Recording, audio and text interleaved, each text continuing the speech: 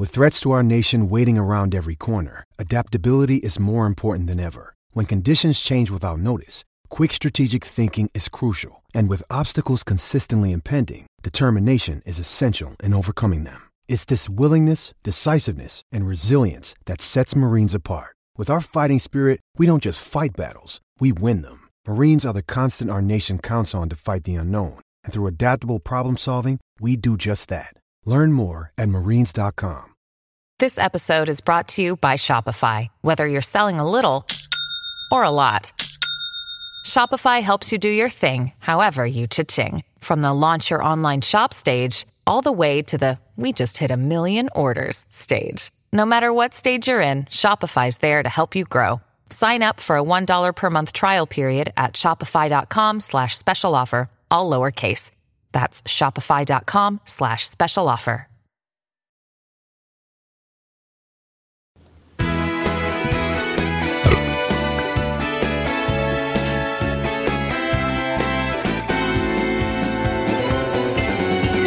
Pod. Hello, Effers. This is Can't believe y'all couldn't do that without me last week, by the way. No, we did. It's way harder We than it did. sounds. We did it Michael once. screwed it up. We did it once. Michael He did screwed this it up the second awkward time. podcast. Oh my gosh. Who calls it a podcast? Dude, it's difficult. Shut up. Jeez. Well, hello, Effers. I'm your host, Internet Keith, and welcome to the Titans edition of Football and Other F Words. Today, we're going to be talking about Titans news. We're going to review the Week 7 game against the Chargers, and then we're going to do a mid-season review of the Titans season thus far. A SWOT analysis. SWOT analysis. Very corporate of us. Yes. As is tradition, I am joined by some hooligans. Be careful. This first guy might just ask you if you want to see his gnarly toe. It's DJ EJ. Oh, dude, it was like purple. No, it wasn't purple. It was like black. 2 days ago. That's a lot. I regret even making this your intro. Now it's like a reddish purple. Did you step on a Lego? I'm going to show you later. Please stop. This next guy, he's back from his trip to foggy London town, and he's probably still a little bit jet-lagged. It's Mr. Lebowski. We fucking baby in the forest. I know that's like an Irish accent. It's the best way. I can't do a British accent. By the way, everything in London is very goddamn expensive, and it's annoying. But it's all in pounds, so And it's all on the wrong side of the road. yeah. Everything. So you're saying you struggled. You had a struggle of a time there. Yeah, so like, they drive on the wrong side of the road. When you put your card in to get cash out, instead of like handing it to you, it just sprays it over your head. Everything sucks in London. Finally, we've got a guy who just found out that we broke into his house to record a podcast last week. It's Zebo. To the person who won the lottery, I have your child, and I expect $1.6 billion in payment. You understand they don't get all of it. I expect $1.6 billion if you ever want to see your fucking child again. You know this is a recorded podcast. Yeah. This We have that child. okay. Disclaimer, nobody has children. Well, I have children, but they're not here. Disclaimer, nobody's kidnapped children. And you didn't win the lottery. Okay, let's clarify.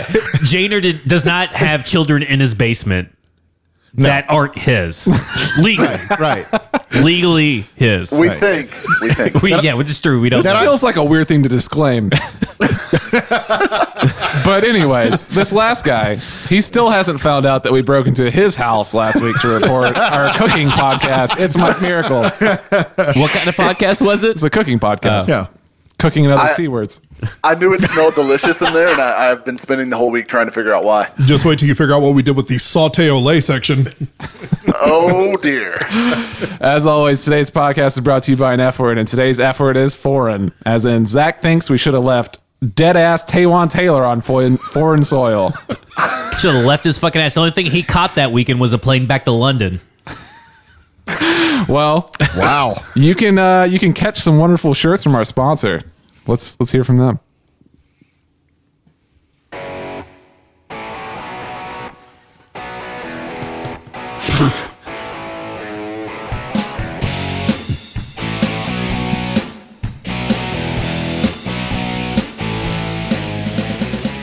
Can't explain all the feelings I've been getting because of these deals.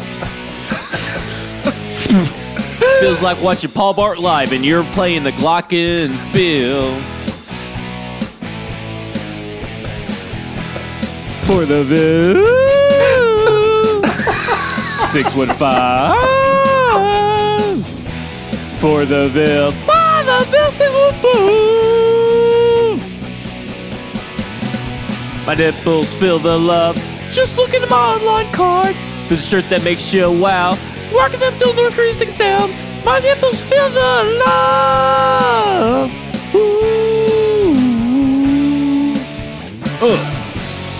So if you're looking for a shirt that makes you want to kiss every minute, every hour, every day, then head on over to fortheville615.com today and get free shipping on all orders over $100. And with every purchase made, a donation is made to the Nashville Predators Foundation. New to the store, the For the Boys shirt with a silhouette of Taylor Lewan. I don't know how much they are because I get mine for free. Or do I? I don't. I still pay, even though I do these wonderful ads. Would you make me pay? You can follow them on Instagram and Twitter at ForTheVille615. ForTheVille615.com. They'll make you believe in a thing called love. You knew that one was coming.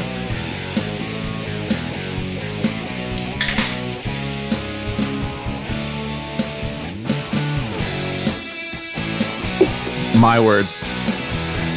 So is Paul Blart now a I've just run recurring into theme two of songs these, where Paul pointing Blart nipples? wits. It just works. Paul Blart works sometimes. It's weird. It's weird that it's just Paul Blart and bleeding nipples that seem to tie over. But regardless, let's get into Titans injuries and news. We've got Vaccaro and Morgan who are probable to return after the bye. Is there anybody else that we think will be back? Well, Spain. Yeah, but they'll all be back. Yeah. Yeah, Spain. Well, we don't know what Klein's injury was that knocked him out of the game late. It doesn't, they haven't made a move like putting him on IR or anything, so I don't think it's a super serious deal. But Dennis Kelly did finish that game at right guard, so we'll see what happened with him. Has no smell. This beer has no smell. I found that very odd. Sorry. I'm saying, I don't know this beer, and this beer doesn't smell like anything. So, we're drinking Montucky Cold Snack.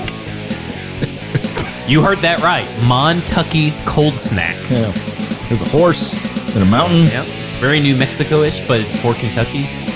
But it has no smell. Is that nothing Sounds like that weird? deep Kentucky tag team backyard wrestling duo. I mean, if I had to give it a smell, it'd smell like Cheerios. Montucky sounds like a county that you stumble across and you want nothing to do with It's it. not bad. Welcome to Montucky. Hey, boy! Speaking of Montucky, It's Tucky time. Rashard Matthews signed with the New York Jets. I find this odd, but it's because he just said like a few weeks ago, I'm not getting picked up anywhere because everybody's badmouthing me. And then here comes the Jets because Quincy Nunwa is injured, Robbie Anderson is injured, Terrell Pryor got injured and cut. So they were down their top three wide receivers. So of course Rashard Matthews is going to go be the Jets. And I think it kind of just works for them. I think he gives them something they didn't have, or they did have it in Nunwa, but now they have a little bit better version of a Nunwa, maybe someone that can maybe do a little bit more. But they give him a sure-handed target for a rookie quarterback. And, I know it's Jets news, but it's a little bit Titans related. I mean, we do see the Jets, so we're going to have a major Rashard Matthews revenge game on our hands. Yeah. Yeah. I hope we shut him down. We probably won't. And now Bilal Powell on IR too. Yeah. Yeah. What was it you called the Rashard Matthews news? Titans adjacent? Titans adjacent corner. Yeah. The tack. Continuing our Titans adjacent theme, corner. Amari Cooper was traded from the Oakland Raiders to the Dallas Cowboys for a first-round pick. Your thoughts, Zebo? Is that too much, Big Mike, in your opinion?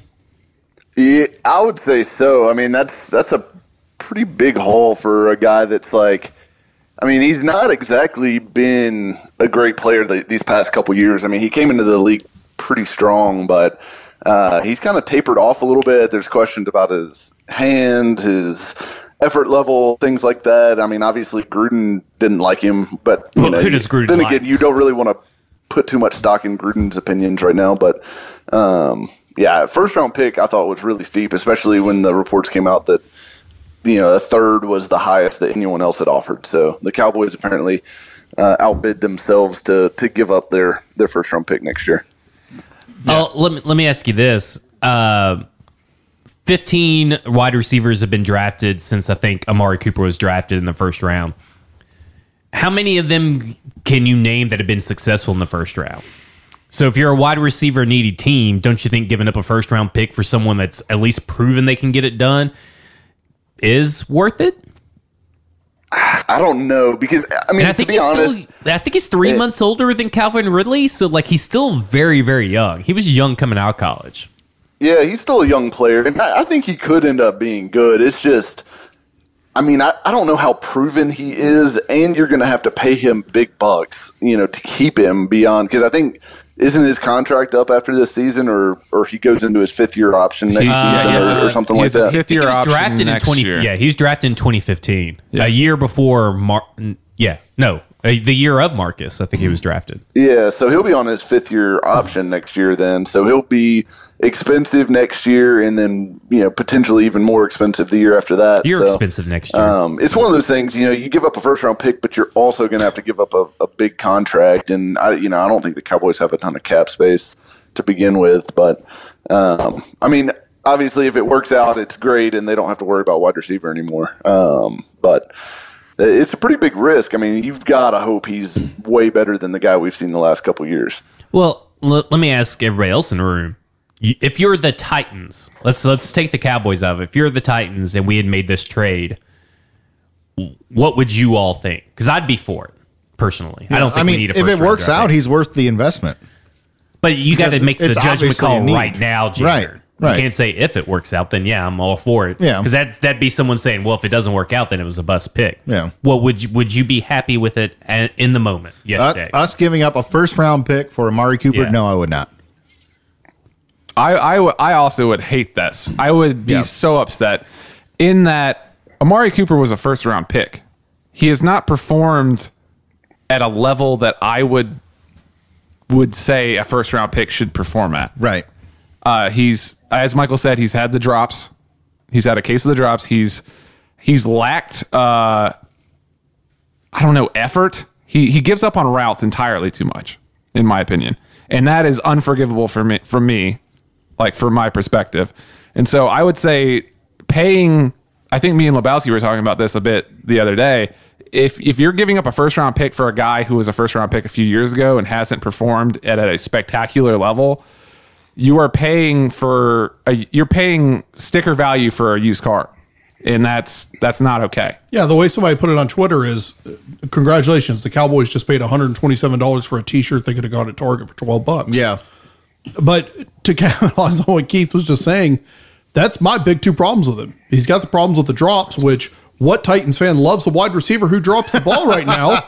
We're just so in love with that because we can't get enough of that garbage, and then they're going to pick up somebody who gives up on routes. To me, that's the ultimate sin as a wide receiver, to see when they realize they're not being targeted to jog out their route. That makes me want to beat the shit out of something. But didn't a lot of wide receivers do that? Divas do that? We've heard, Jay Cutler did it. Joe Flacco's doing it right now, and they're like probably, way up there on the wide receiver list, but Randy Moss gave up on routes when he wasn't involved. So did T.O., Chad Johnson. They've all been in that part. Cooper's nowhere near as good as those guys. You're putting him in elite company I'm saying that's not a big deal. But look also what he's been playing with. He was really good the 2 years ago when Derek Carr, was really good, and he didn't give up on routes and everything then. And then last year, frustration, injury, and he was playing through an injury, it turns out, but he never complained about playing through an injury. And then this year, who the fuck wants to play for the Raiders?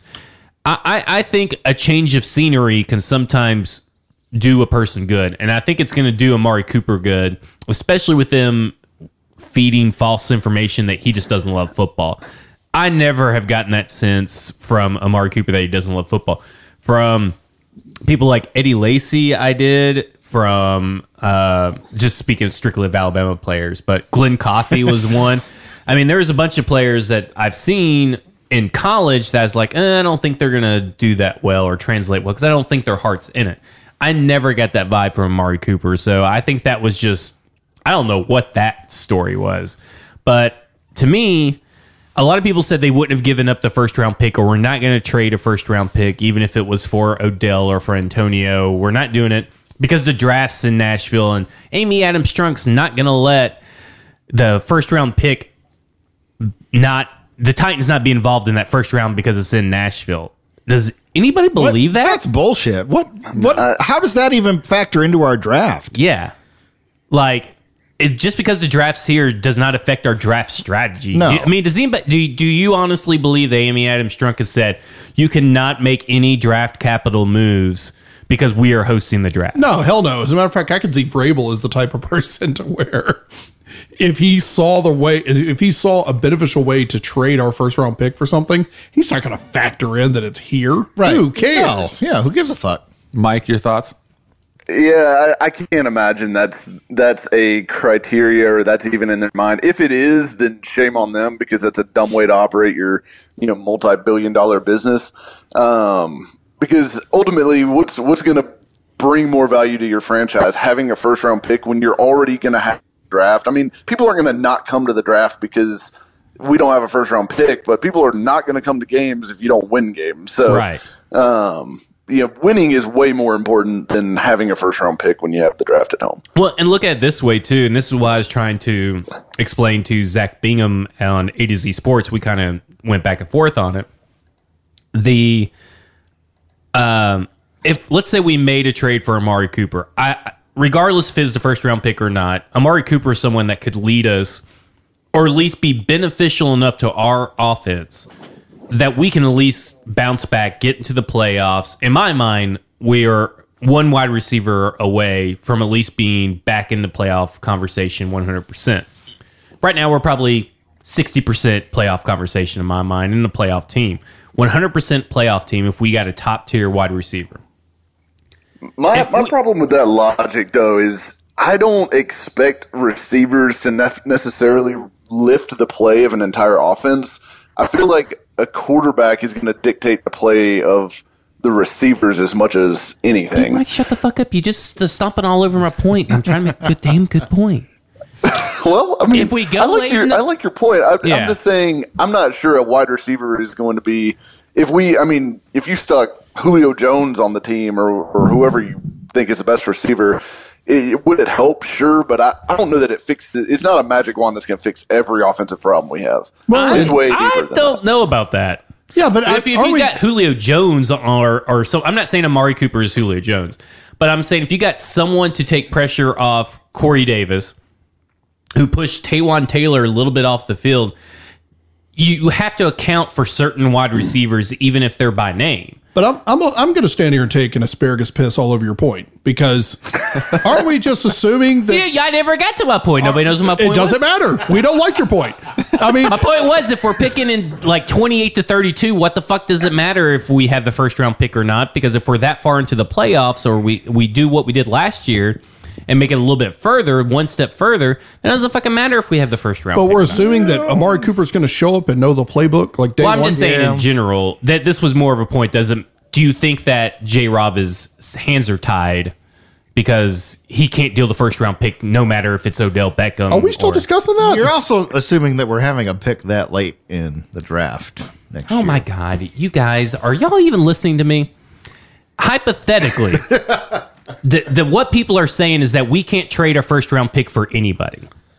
So let's say Odell Beckham was available.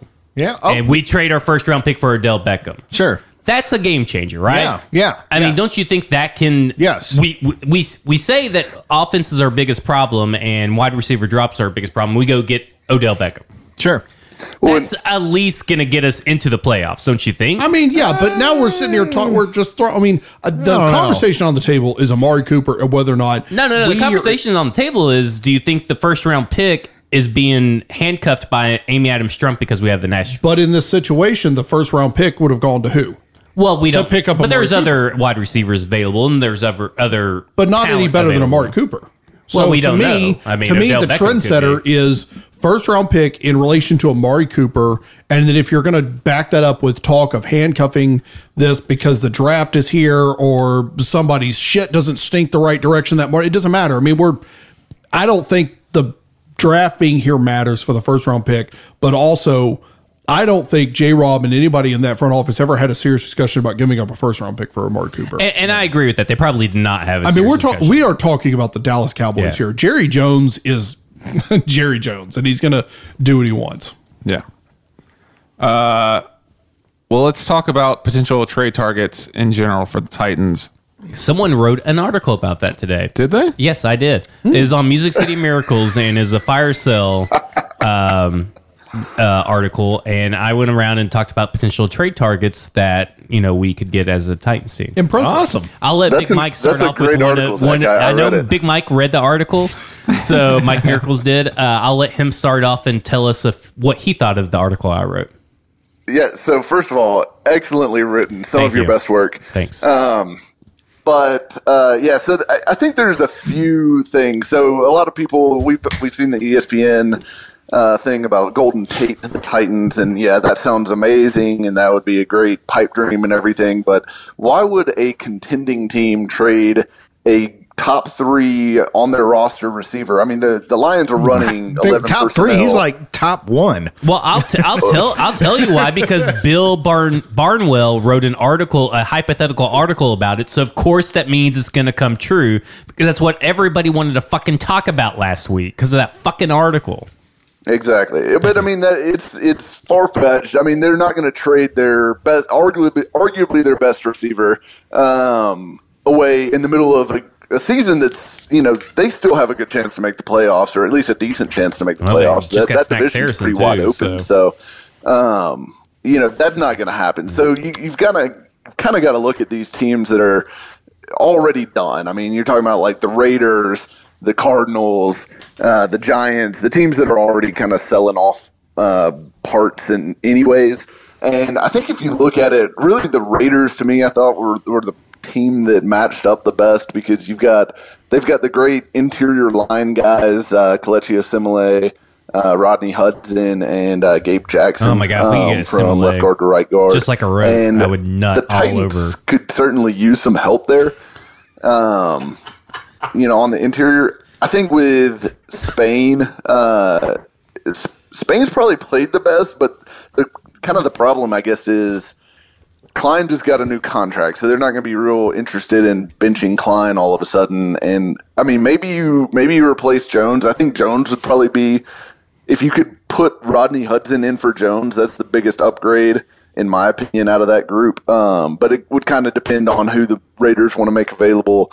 And who, how much it would cost, everything like that. But I also think Jared Cook, as much as Titans fans will hate to hear this, I think Jared Cook could be a good addition as like a kind of late round pick kind of guy. I think you could get him for like a 5th or a 6th probably. He's had a really productive year this year and has been good for the last few years. But he's really a giant receiver more so than a tight end. He's not a great blocker, which that doesn't help the fact that our tight ends can't block, but it does help the fact that our tight ends can't catch. So I will say it kind of fixes one of our problems. I will say that my initial reaction to you saying the name Jared Cook and as a trade to the Titans was to gag and want to throw up. But now that you mention it, yeah, you're right. But I think 5th would be a low ball. A low ball? Yeah. Well, Snacks Harrison just went for a 5th today. I mean, Jared Cook should definitely not go for a 5th. I mean, let's get real again here. I mean, this is one of the most unproductive tight ends that I've seen, no matter what team he's on. If he's with Aaron Rodgers, he's not very productive. If he's with the Raiders, he's maybe 1 or 2 games productive. He has up more and down. receiving yards than I get that anyone he's else on the better Titans than right now. He's better than what we have, and he's probably the best thing that the Raiders have going on their team. But a 5th round pick, no way. You're putting him on the level of a Snacks Harrison, and no way is he worth a 5th round pick. Yeah, for 2 good games a year. I mean, Chris Wesseling just said, can Kelvin Benjamin on the Around the NFL podcast on my way over, and I had this sick feeling in my stomach last night, and I was telling people last night, I really think we may trade for Kelvin Benjamin. It just came over me. It just came over me. He's saying that to trade a 4th round pick for Kelvin Benjamin. I would probably go. I'd quit doing a Titans podcast. We would just be a totally NFL podcast because that's utterly insane. And I think trading for Jared Cook for a 5th round pick, no way. 6 max for Jared Cook. I mean, 5th or 6th. I mean, either way, you're looking at a player that is borderline going to make the roster. And we don't have a 6th round pick, so I'd say 5th. I doubt you're going to get him for a 7th because that's basically a throwaway. We'll make it a conditional 7th. Interesting. Well, John Robinson was quoted as saying, "It's not as easy as it is on Yahoo Sports to log in and trade guys around." It should be. They should do like, I don't know. It feels like it should be a little bit. They should get more. Like, why did were the Lions the only one to get Snacks Harrison? 5th round pick? I was like, what? It seems like a lot of teams could use one of the best run stoppers. Did they just stop at the first call? Like, what happened there? Like, I don't know. That's for the NFL podcast. We'll talk about it on the NFL podcast. Yeah, But it feels like it could be easier and it could be more beneficial. I think they're afraid of making the wrong call and being judged more than they are of the potential for a correct call to be made there. But the biggest takeaway from that quote that I had was that John Robinson is a Yahoo Sports guy. Yeah. For his fantasy football leagues, which is interesting. That is very interesting, isn't it? Isn't it? And by interesting, we all agree that it's terrible, right? Yeah. Who plays Yahoo Fantasy Sports? John Robinson. John Don't Robinson. most people play on Yahoo? I mean, I know we don't, but don't most leagues? Aren't they the league? I think that's like the No. one thing Yahoo has going right now. Really? Yeah. Yeah, I think they're the top league one. leader. Really? Yeah. Well, anyways, let's get to the review of the Chargers game, and let's start off with the thing that everybody's talking about. Big Mike, we'll start with you. The 2-point try decision, was it the right call? Yeah, I do feel like it was the right call. Now, I feel like it was at least close. And we can talk about the Giants 2-point conversion call on the other podcast, but I do feel like it was the right call because if you look at it from the point of view of what you're looking at, if you're Mike Vrabel, you've got 2 yards to go. You've got a tired defense on the field that's been on the field for 13 straight plays and 22 plays in the 4th quarter alone. And you've got 2 yards to go. You're an pretty heavy underdog, which if you look at the stats, which I know Mike Vrabel isn't thinking about, oh God, I'm a 6-point underdog or whatever they were last week. But if you're, probably not the better team, which that could be debated and argued or whatever, but I think it's at least reasonable to think that Phillip Rivers is the more, quarterbacking the more dangerous offense for sure in that game. So do you really want to go into overtime, and do you think that's 50-50? Because if you don't think it's better than a 50-50 chance that you actually win the game in overtime, then you should go for 2 because odds are, about 50-50 for a 2-point conversion. And I just don't, you can second guess the play call for sure. The play call I thought was a disaster. I definitely think they should have run it, especially considering it was a tired defense. But I like the call to go for 2. I think it's the right call, and I think, you take the chance to win the game right there. Yeah, I mean, I'm with you. That was the thing, and people are like, if I don't know where to start. I got so upset at the post game because it was the game audio because it was the London game, the only game on at the sports bar we were at, and the game audio you had Boomer Esiason and his womb mate in whatever fucking cell. I mean, the fucking laboratory him and Phil Simms and Boomer Esiason were cooked up in, fucking from stem cells or what the fuck ever they were born at. They're the same fucking person. And they, of course, fucking think that was a stupid thing to go for, the extra point. I don't get it. And then Bill Cowher was kind of half defending it, half saying it was right. But if you were really old and an old school coach or player, you apparently hated it. But and I think they only hate it because they think it was analytics driven. But here's what I'm going to say about it. And through a lot of discussions that I've had, on Twitter and all this stuff, is that to me it felt like 4 minutes in the game, me and you, Big Mike, were both saying that they should go for it. They should go for the 2. And there was a lot of people that said no. And to me, it just felt right. It felt like we had the Chargers defense on the ropes, and this was our chance to just keep on going, and we had momentum on our side.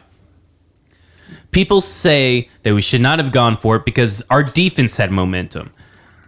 Well, that all changes at halftime. Momentum changes at halftime. And in the moment, our offense basically could do whatever they wanted.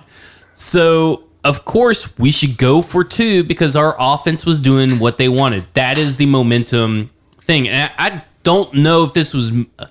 To me, I'm not sure if Vrabel called an analytics call here or if he actually called just a emotional, this is how I feel kind of call. So I'm not sold that it's completely analytics driven as much as it is probably game script, game experience in the moment driven. I can't take Phil Simms seriously because what grown man gives away a skillet of blackberry cobbler to people after playing football after Thanksgiving? You know why CBS got rid of that? Because you're giving away a skillet of blackberry cobbler. Phil Simms needs to fall in a crack in the ground.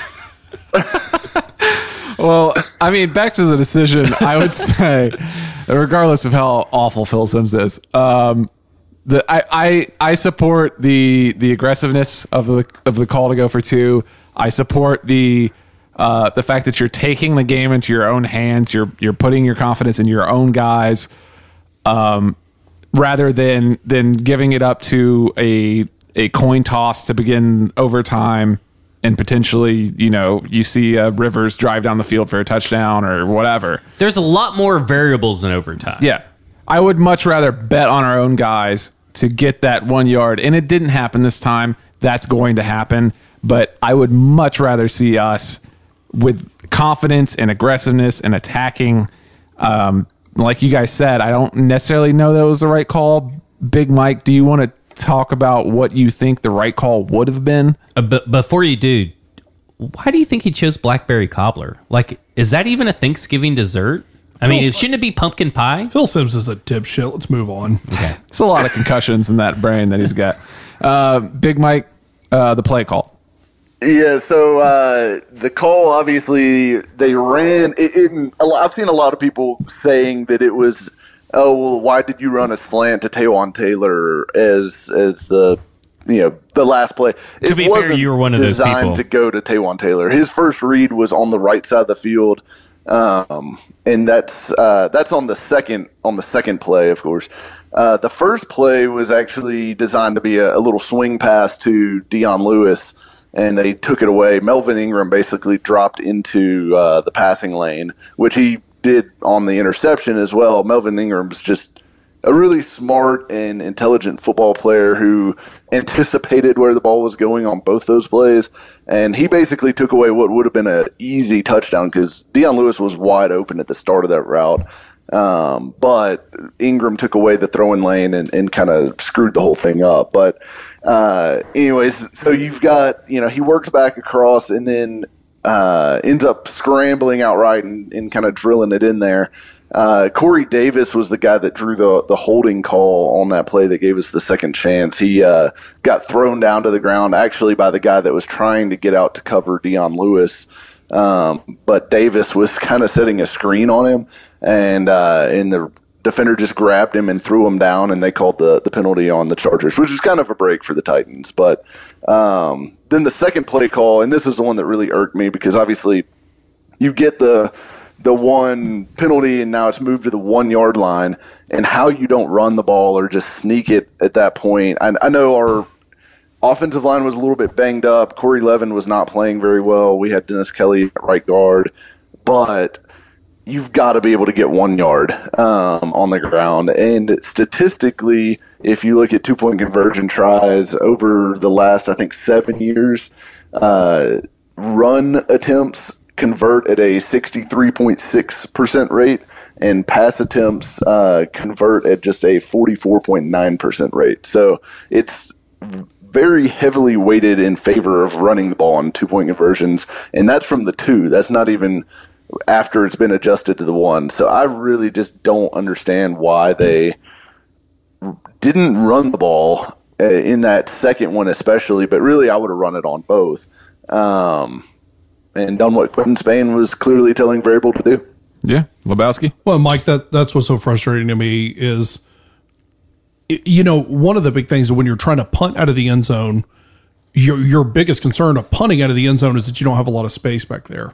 So on a 2-point conversion, having all of that route running and everything condensed into this small 10-yard package where everything is going on in front of you, I completely agree with you. From a standard 2-point conversion, if you're going to throw it there on the first, okay, fine, I get it. If you fail on that conversion, we get that. But when you draw the holding call and then now you're moved up to the 1-yard line, how do you not automatically go to the run? And why in the world would you want to try to throw that pass again and try to figure out traffic with all that mixed up garbage going across the field? And the other thing on the pass that really hurts you on a 2-point conversion, and if you think about it from the defensive point of view, there is no single play on a football field where pass interference or defensive holding or anything you can do as far as disrupting a route is less, I guess, disincentivized. So, the penalty for just tackling a guy in the end zone is they just move the ball up to the 1. Excellent. It's a 1-yard difference. It's not it's not like a new set of downs. It's not a spot foul. The worst thing that can happen is they move the ball up 1 yard. So if you get beat, you're going to grab the guy and tackle him and hope they don't call it, or, hell, you should play as aggressive and physical as you possibly can and dare them to throw the flag, which officials don't want to do by nature anyways on a play that big. And they certainly don't, it certainly doesn't really hurt you that bad if they do call it. So that's what makes throwing in those situations so hard. The condensed space is huge, and also the fact that they just frankly are incentivized to mug you if there's even a hope of you catching the ball. No, you're exactly correct. To take this one step further, and then I'll leave it alone. What are the chances the refs are going to call another penalty, throw another flag against the Chargers in this situation, and risk putting themselves in a situation where it looks like they're setting up the Titans to try to get this third attempt to win the game, right? Right. Yeah. All right. Well, I think we've talked about that and kind of voiced our opinion on it. It's going to be hotly debated either way. It shouldn't be. The play call should, but the point to go for 2 should not be highly debated. Right. You should stick your opposite view right up your ass. And another thing with the going for 2 call, it's not a guarantee that Succop's going to hit that extra point. So how deflating would it have been to decide, we're just going to kick the extra point, and then he misses it and we lose anyways. I mean, it's like a 94% chance regularly, and we're playing on a slick field on a soccer stadium turf that he'd already missed from once before. Obviously, that was a much longer kick, but, they're not gimmies anymore. So, give me the 2-point conversion try all day. Yeah. Speaking of ass, Jurrell Casey has been playing great all year, and I just wanted to take a minute so good. And have a Jurrell Casey appreciation minute. Just us clapping the whole minute? Just a soft round of applause. Nobody ever talks about him. Nobody ever fucking talks about him. The man gets no respect. Hey, he made... And he's a worker. A spectacular play that I just had everybody in the bar looking at the replay. I mean, it was just... He just manhandled... I think it was the left guard going into and just to disrupt the play and sack Phillip Rivers. It was awesome. Yeah. Big Mike, any thoughts? He's playing the best football he's ever played, which is really saying something because he's been fantastic basically his entire career here. But, what they've done with the scheme and everything, moving him back and forth across to different sides and basically keeping him in a 3 technique set up is really helped free him up to attack and he's taking advantage of it. He's playing at an incredibly high level, and it's so fun to watch him play right now. Yeah, and he's a great dude on top of all of that. So he is. I'm not sure that was quite a minute, but it was certainly an appreciation moment. Let's talk about another guy that we should probably appreciate a little bit more, especially considering his game last week. Let's talk about Tajae Sharpe. Big Mike, do you want to start us off? Yeah, so I underestimated Tajae Sharpe, and I was wrong for that. But he played a hell of a game. He's really had a pretty good year for the most part. But this was easily his best game as a Titan, and he really he came through. I mean, I think all 7 of his catches went for first downs. 5 of them were on third down. It was pretty clear that Mariota was looking for him first on most of these third down plays. So great game by him, and hopefully we see more of that moving forward. He definitely earned more playing time with that performance.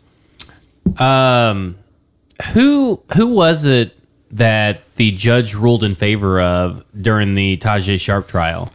Oh, that was against Tajae Sharpe. That's too far back to remember. I think that I can't recall. I'll be shuffling that up the Court of Appeals. I can't recall. And I just want it to be known that I've always believed in Tajae, and I think he should be called Taj Bay from now on. What? Motion passes. I appreciate that. Let's talk about his squad mates. Let's talk about his struggling buddies. Corey Davis and Taywan Taylor didn't have the greatest of games. Big Mike, do you want to start us off again? Yeah, so I get the frustration for sure, because the 2 drops that they had in this game were at the worst possible time. It was in that final drive, and luckily we basically were able to bail them out by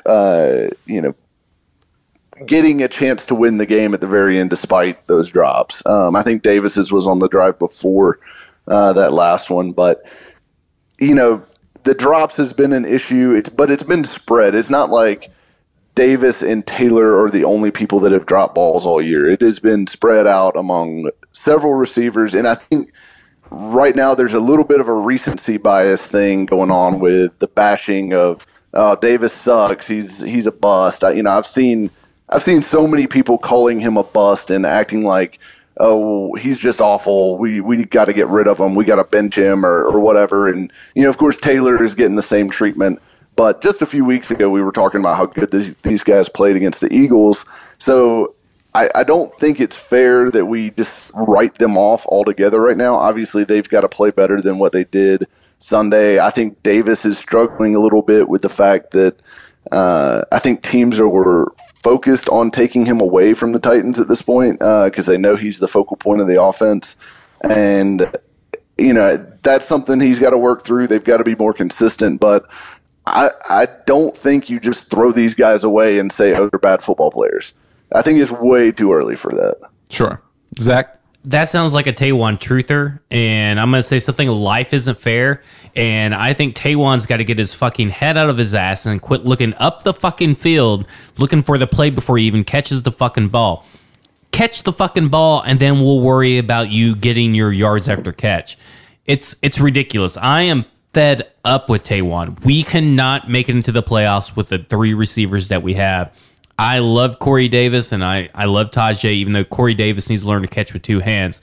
But after that, with no Delaney Walker, with no Rishard Matthews, we needed someone to step up, and nobody's fucking stepped up beyond Corey and Tajae.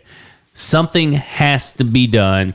I am not giving Taywan a pass. Taywan is in his college years and through now should have learned to catch the ball with his hands and do something. I mean, just catch. That's your fucking job. How did you make it this far and get drafted with not being able to catch the ball? Mike, do you agree, or do you have more patience with Taywan? Sorry. I mean, I think you've got to have patience with him. I mean, we're talking about he's got like 3 drops this year. Michael Crabtree has 8. Obviously, that's on a lot more targets, but this is also a guy that was hugely productive in college. He caught, I think, 80-something balls his senior year and, well over 150 during his time, at Western Kentucky. It's not that he can't catch. It's just I think he's got a lot going on trying to learn the playbook. He's clearly somebody that struggles with that for whatever reason. And I think he's a little bit in his own head right now, and it's affecting his concentration and focus. And that's not an excuse. He's got to catch the ball one way or another. But I think that's an explanation for why this may be happening with him. I don't think he's got probably the greatest hands, anyways. He's definitely more of a body catcher. It seems like he doesn't attack the ball with his hands like Sharp and Davis do, which is problematic in general, but I don't think you give up on him at this point. Some people are ready to cut him or trade him away like he's Nick Williams or something like that. That's taking it too far. Do you think he should have stayed awake during igniting the fire in the offseason and actually, learned the playbook? I mean, give me a break. I mean, this is what you just described to me, Lavelle Hawkins. Like, all the speed in the world, and he doesn't want to learn. He can't. Not that he doesn't want to learn the playbook, but he has a hard time with the playbook, and he has a hard time with the fundamentals. I'm not saying let's trade away Taywan. I'm saying let's trade for another wide receiver, sign another wide receiver, and let's put Taywan in more of a role that he can handle.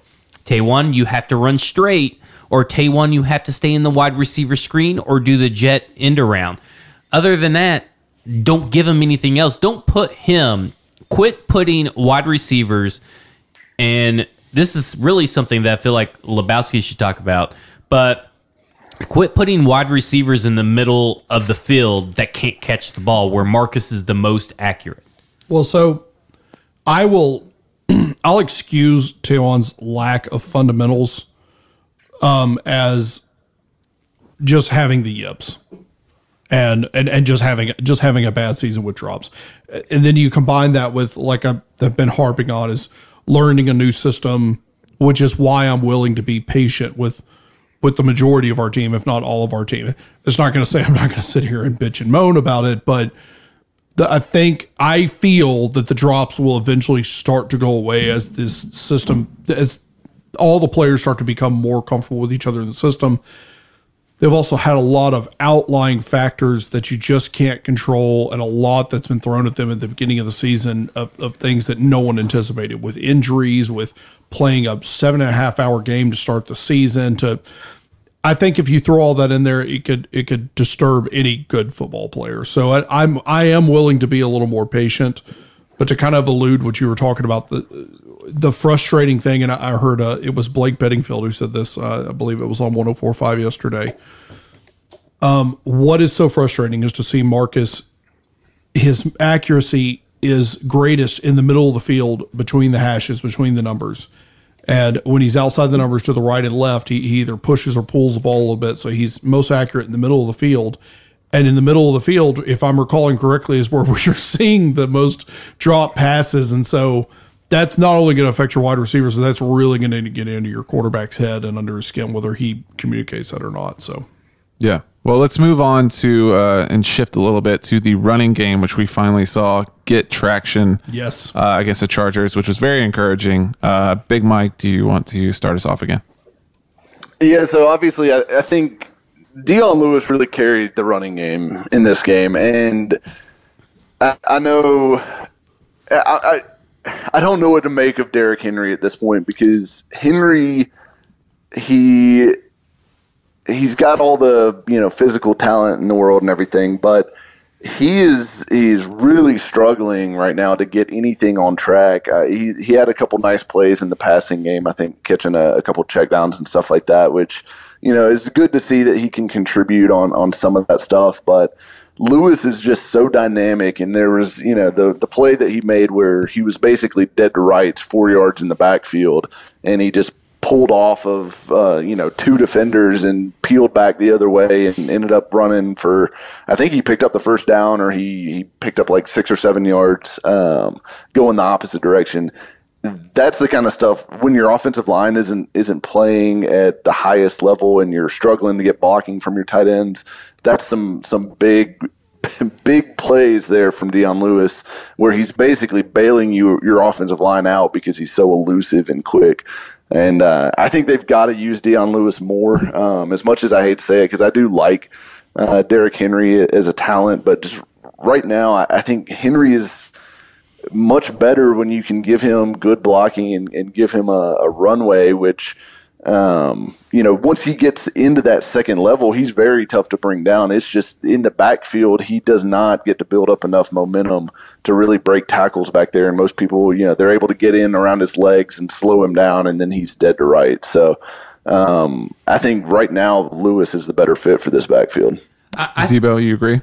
I don't know if the better fit is a good term in context of the whole backfield. I think it's the better fit for that game. And I will say this is the first time I think they actually visualized and saw the hot hand approach and they went with it. We have been as a whole on the podcast have said we feel like Henry should get more touches. Well, this is a game Henry shouldn't have. It's not that Henry wasn't productive. It's just that Dion Lewis was ultra productive. And it's really the first game that he showed that ultra productiveness in all facets of his game. Sometimes just been the passing game, sometimes not. But I want to do a roundtable discussion here. I've had people this week, ever since this past game, say we should trade Derrick Henry. And I think trading Derrick Henry gives us Dion Lewis, who has never played a full 16 games, as a lead back, then David Fluellen and Dalen Dawkins as our top 3 running backs. That's stupid, right? Does everybody agree? Is there anybody that thinks that you should trade Derrick Henry? To quote my favorite movie, The Big Lebowski, these men are nihilist, Donnie, and they believe in nothing. I'm not even going to dignify that with a response. Yeah. It's a dumb decision. It's a Madden thing. It's the whole thing of, well, this guy's a backup, so we don't really need him. Let's trade him to get a better player somewhere else, and we'll just use the guy that's better anyways. That's not the way it works. You've got to have depth, especially the running back, and trading away Henry and not getting something like, if you're going to trade away Henry, you've got to get a running back. You can't just say, oh, we're going to trade him away and roll with Dion Lewis and David Fluellen. That's not a recipe for success there. It's a dumb idea. And Dave Fluellen looked like shit in the 2 plays that he was in. Yeah, he was awful. Let me ask this. I was going to ask it, then the question just fluttered away. Interesting. It's okay. It's like it needs to flutter away like this talk of trading Derrick Henry. Yeah. Well, let's get into Mariota's performance. Zebo, let's start with you for a change. How did you feel that his game against the Chargers went? Instilled me with a lot more confidence, but let's see it like 5 or 6 more games. Yeah. Let's see it for the rest of the season. Let's be more consistent. He made throws that we've seen him make back in like 1 game, 2 games. He made a lot of throws that he probably wouldn't have made, or that he definitely chose to ignore or not make in the Ravens and Bills game. But let's see it on a consistent basis. There was a meme that floated around. Was it Miami Motor Choppers, or what's the? Oh yeah. The guy's yelling at his son. Orange County Choppers or whatever. Yelling at his son, and he's throwing the chair at some part of the meme. They're arguing over something or whatever. Meme, whatever you want to call it. And there was one that floated around today about Blake Bortles. And if, it was put out by someone that wrote for Big Cat Country, and which is the SB Nation version of Music City Miracles, and it was them arguing about, Blake Bortles, he can't throw a tight spiral, and he's never been able to throw a tight spiral. And then the son's like, but the New England game, but this game, and then he's like, yeah, but he's never been good since 2015. We keep making these excuses, and it's about that. Yeah. I kind of feel I'm not here to say that I think that Blake Bortles' skill level and Marcus's skill level are the same, but it kind of feels that every time we put our faith in Marcus, that he has turned a little bit of a corner, he improves, he'll play a skittish, scared game. I need 5 or 6 games this year in a row for me to feel that after the 2019 season, I'm all in. I need to see improvement, of course, in 2019, but I need to see a little bit more of the Marcus that we saw in the Eagles game, the Marcus that we saw in this game, and the Marcus that we saw in 2016. I feel like 2017 is an anomaly, but how much of an anomaly is it when there's games this year too? So, loved what I saw. Makes me hopeful that when we play the Dallas Cowboys, who have a great pass defense, that we'll see good Marcus. Hopefully. Thank God. Please. Zach is hoping for good, consistent Marcus. Yes. Big Mike, your thoughts? Yeah, so I felt pretty much the same way. I think he was much better in this game. The offense moved. He was particularly good on third down, which is obviously critical. But that kind of brings me to an overall point about the offense that I'm pretty concerned about. There's just a general lack of explosive plays in the offense right now, and it's problematic because it does put so much pressure on, one, your quarterback to convert third downs constantly, which he did in this game. Obviously, he struggled with that against Baltimore and Buffalo. And that's kind of the difference in those 3 games, honestly, is he was able to consistently convert thirds and keep the drives alive and keep them moving.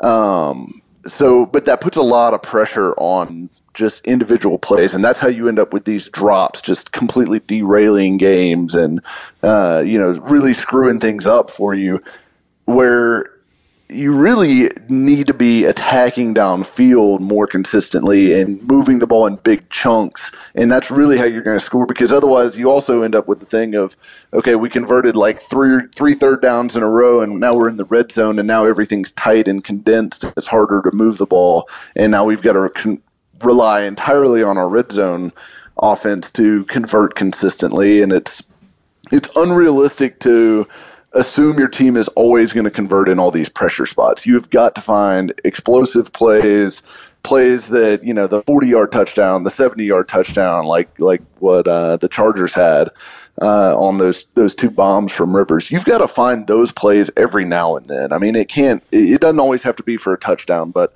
a 40 or 50-yard pass play here, 30-yard rush there, something like that. And Dion Lewis had a couple of those in this game on the running side of things, but the passing game still just does not have, virtually devoid of explosive plays, and that's got to be fixed at some point. And whether that's a function of the receivers or Mariota or the game plan or anything else, I'm not 100% sure, but that has got to be a focus moving forward after this bye week. And I would hope that that's something that they're spending the bye week trying to figure out how they're going to create those, because the Titans are one of the least. I think they're like in the top or bottom 5 in the NFL in explosive pass plays, and that's where the Bills live, and we don't want to live near the Bills. Not good company.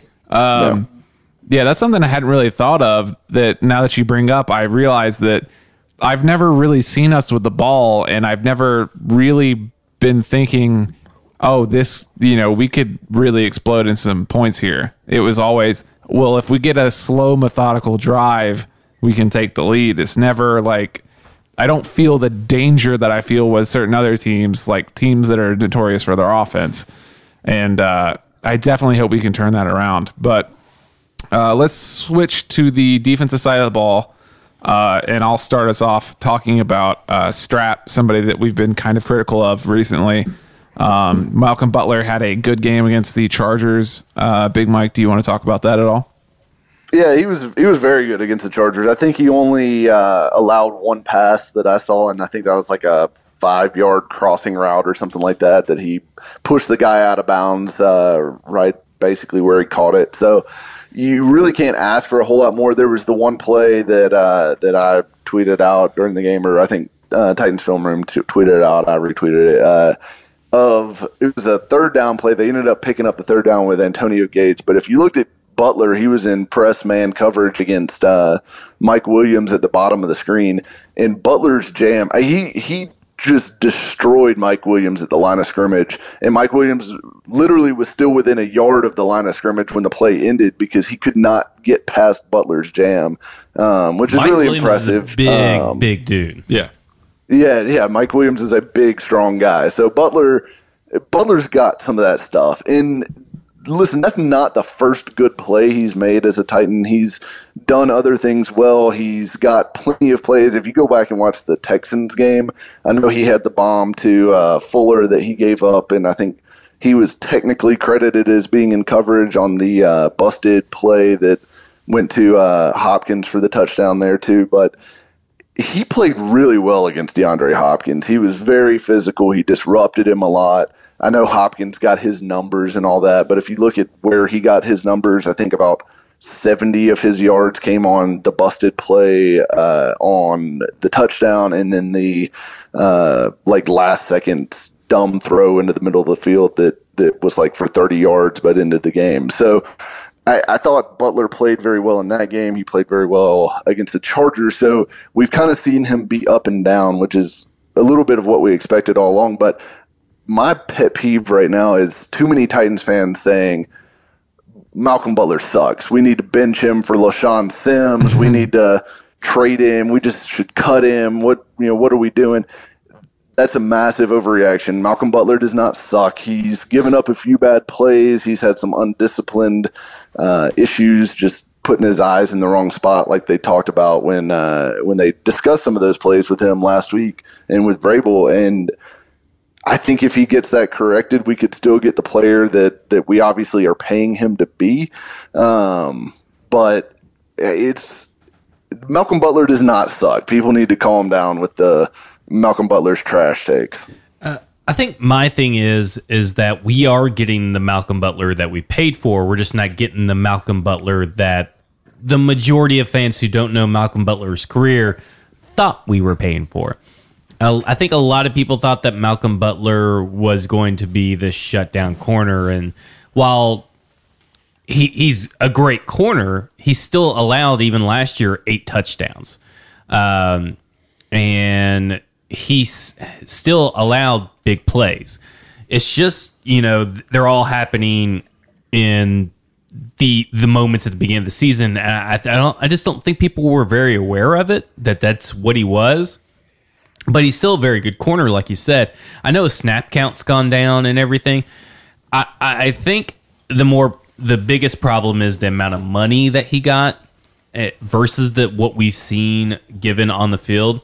And especially now when you hear of players like Patrick Peterson, Janoris Jenkins, and all these players that could be had. But at the time, you have to go after the players that are available. You can't predict the future. If you can predict the future, if J-Rock could predict the future, we wouldn't have drafted Kevin Dodd. We would have known that Delaney Walker was going to go down. We probably would have drafted or got a tight end in free agency. We would have known that Rashard Matthews would have quit. We didn't know that Patrick Peterson possibly could be had for the right price. Garyon Conley could be had for a draft pick. All these other cornerbacks, we just never knew. Eli Apple, well, there was trade rumors in the offseason, so that could have been something we could have pursued. But again, that's just as much as gamble as gambling on Malcolm Butler.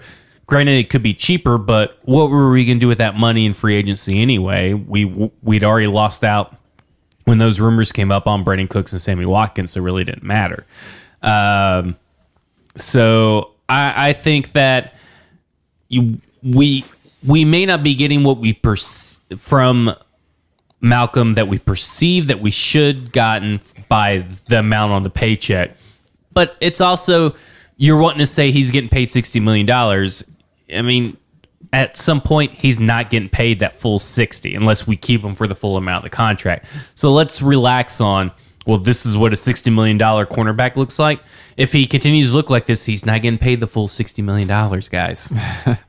I think also, just real quick, I think he's a victim of his own success in a way, because he had that huge Super Bowl moment that everybody knows and everybody saw.